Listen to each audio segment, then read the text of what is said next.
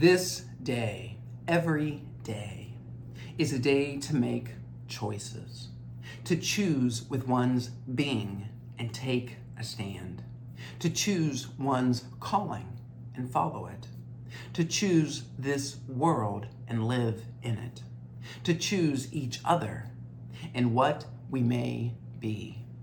This day, every day, is a day to choose love over hate, truth over comfort, reconciliation over anger, courage over safety, hope over despair. This day, every day, is a day to take sides without apology, to take sides with respect and compassion, to take sides with justice and mercy and peace, to take sides with the poor and the powerless, with the rejected and the condemned, with those most deeply longing. This day, every day, is a day to stand not against anyone, but against violence, against threat, against condemnation. A day to stand for something, for someone, for everyone. This day, every day, is a day to make choices with body and soul, word and deed. A day to stand with one's truth and remain.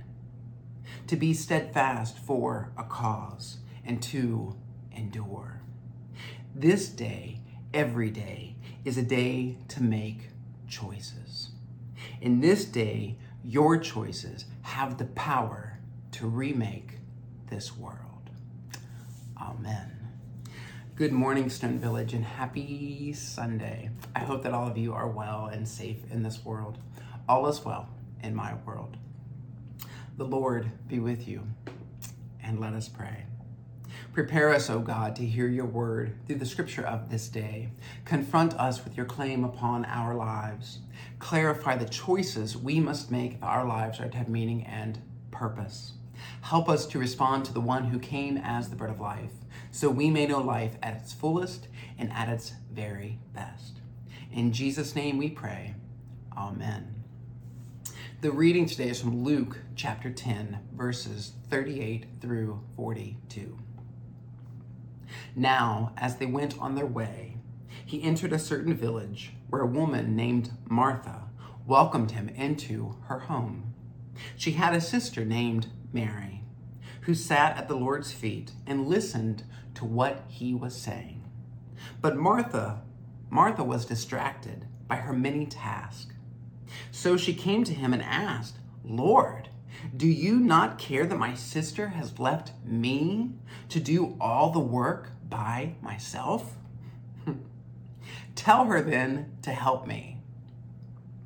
But the Lord answered her, "Martha, Martha, you are worried and distracted by many things. There is need of only one thing.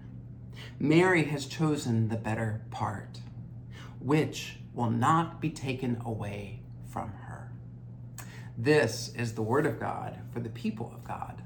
Thanks be to God.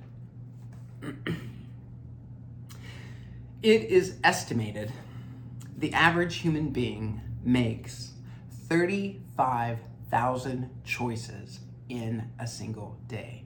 I will repeat that. It is estimated the average human being makes 35,000 choices in a single day.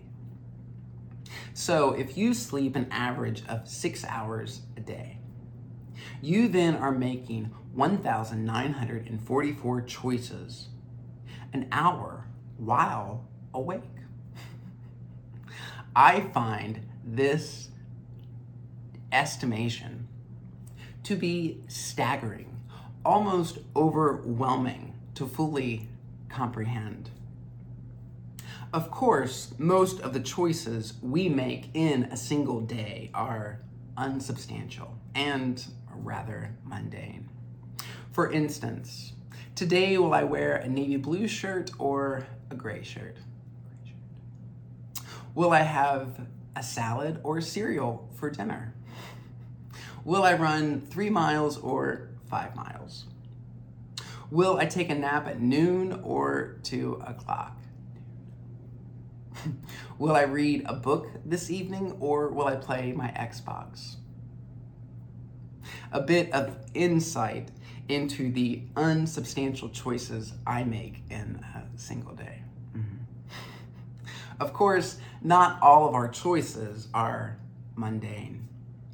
Some of the choices we make in life matter immensely. And those choices, once made, cannot always be undone. I know there have been times when I made a choice and I knew deep within myself it was the only choice to be made. It was absolutely the right choice. If I could make it all over again, I would make the same choice.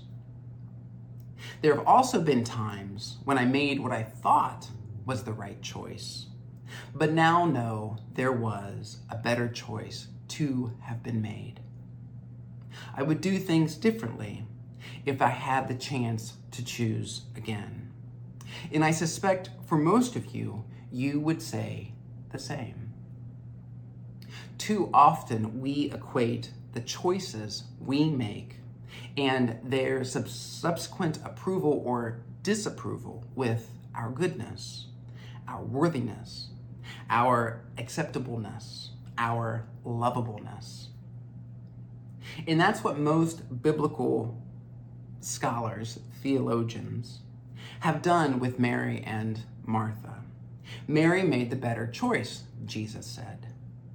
And we quickly conclude we should be like Mary, not Martha. We are to sit and listen rather than be active and busy. Mary is equated with the contemplative life, Martha with the active life. And so much of Christian history has seen the contemplative life as the more perfect life. Now, that's one reading of this text. But is it the only reading, the definitive reading? Is Mary necessarily better, more holy, more loved, more acceptable to Jesus? Is that what we should take away from today's story? I don't believe so. In fact, and this is important to recognize, when Jesus speaks of Mary and Martha's choices, he's making an observation, not a judgment. Jesus is saying our choices matter. We are always making choices, roughly 35,000 choices in a single day.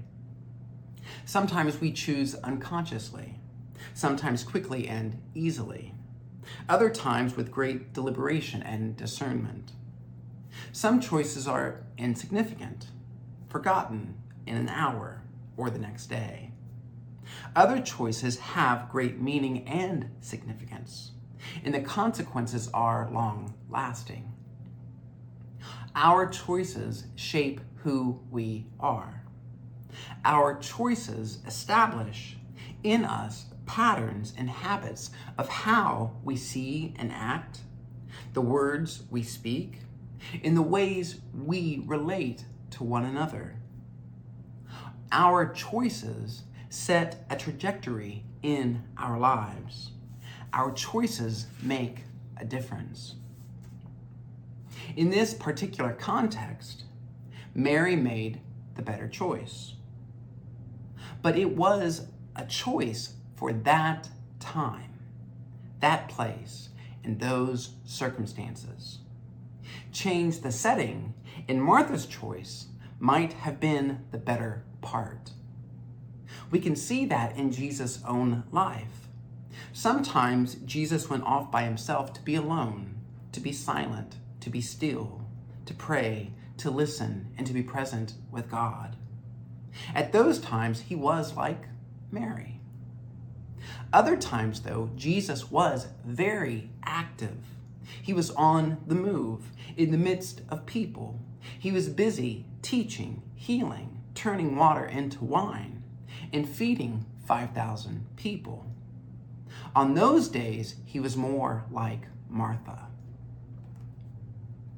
While we might distinguish between Mary and Martha, there is a common theme, and that theme is presence.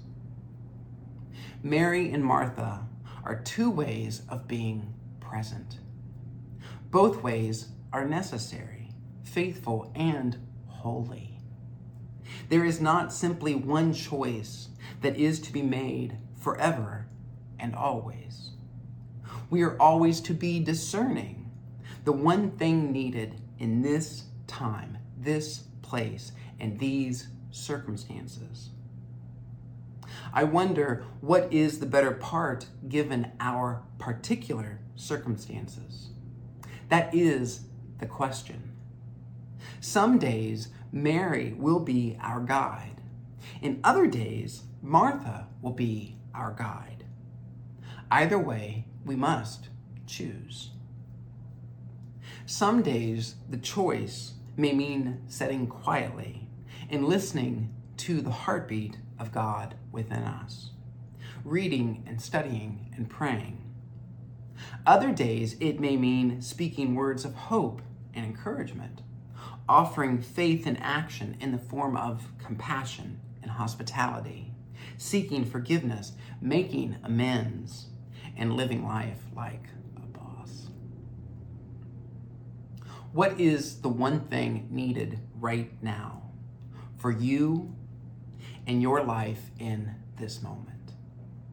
Not forever, or what you believe will fix all of your problems and let you live happily ever after.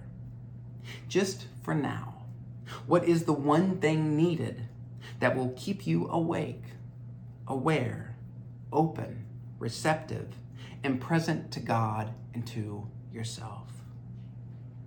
Whatever that is, choose that. That is the better part for you. But hold your choice lightly, because there will be another choice to be made after that, and another after that.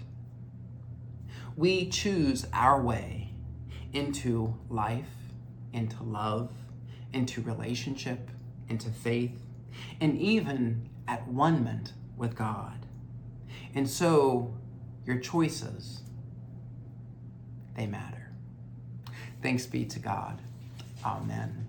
I give thanks to God for each of you, and I pray this day you bear witness to the love of God in this world.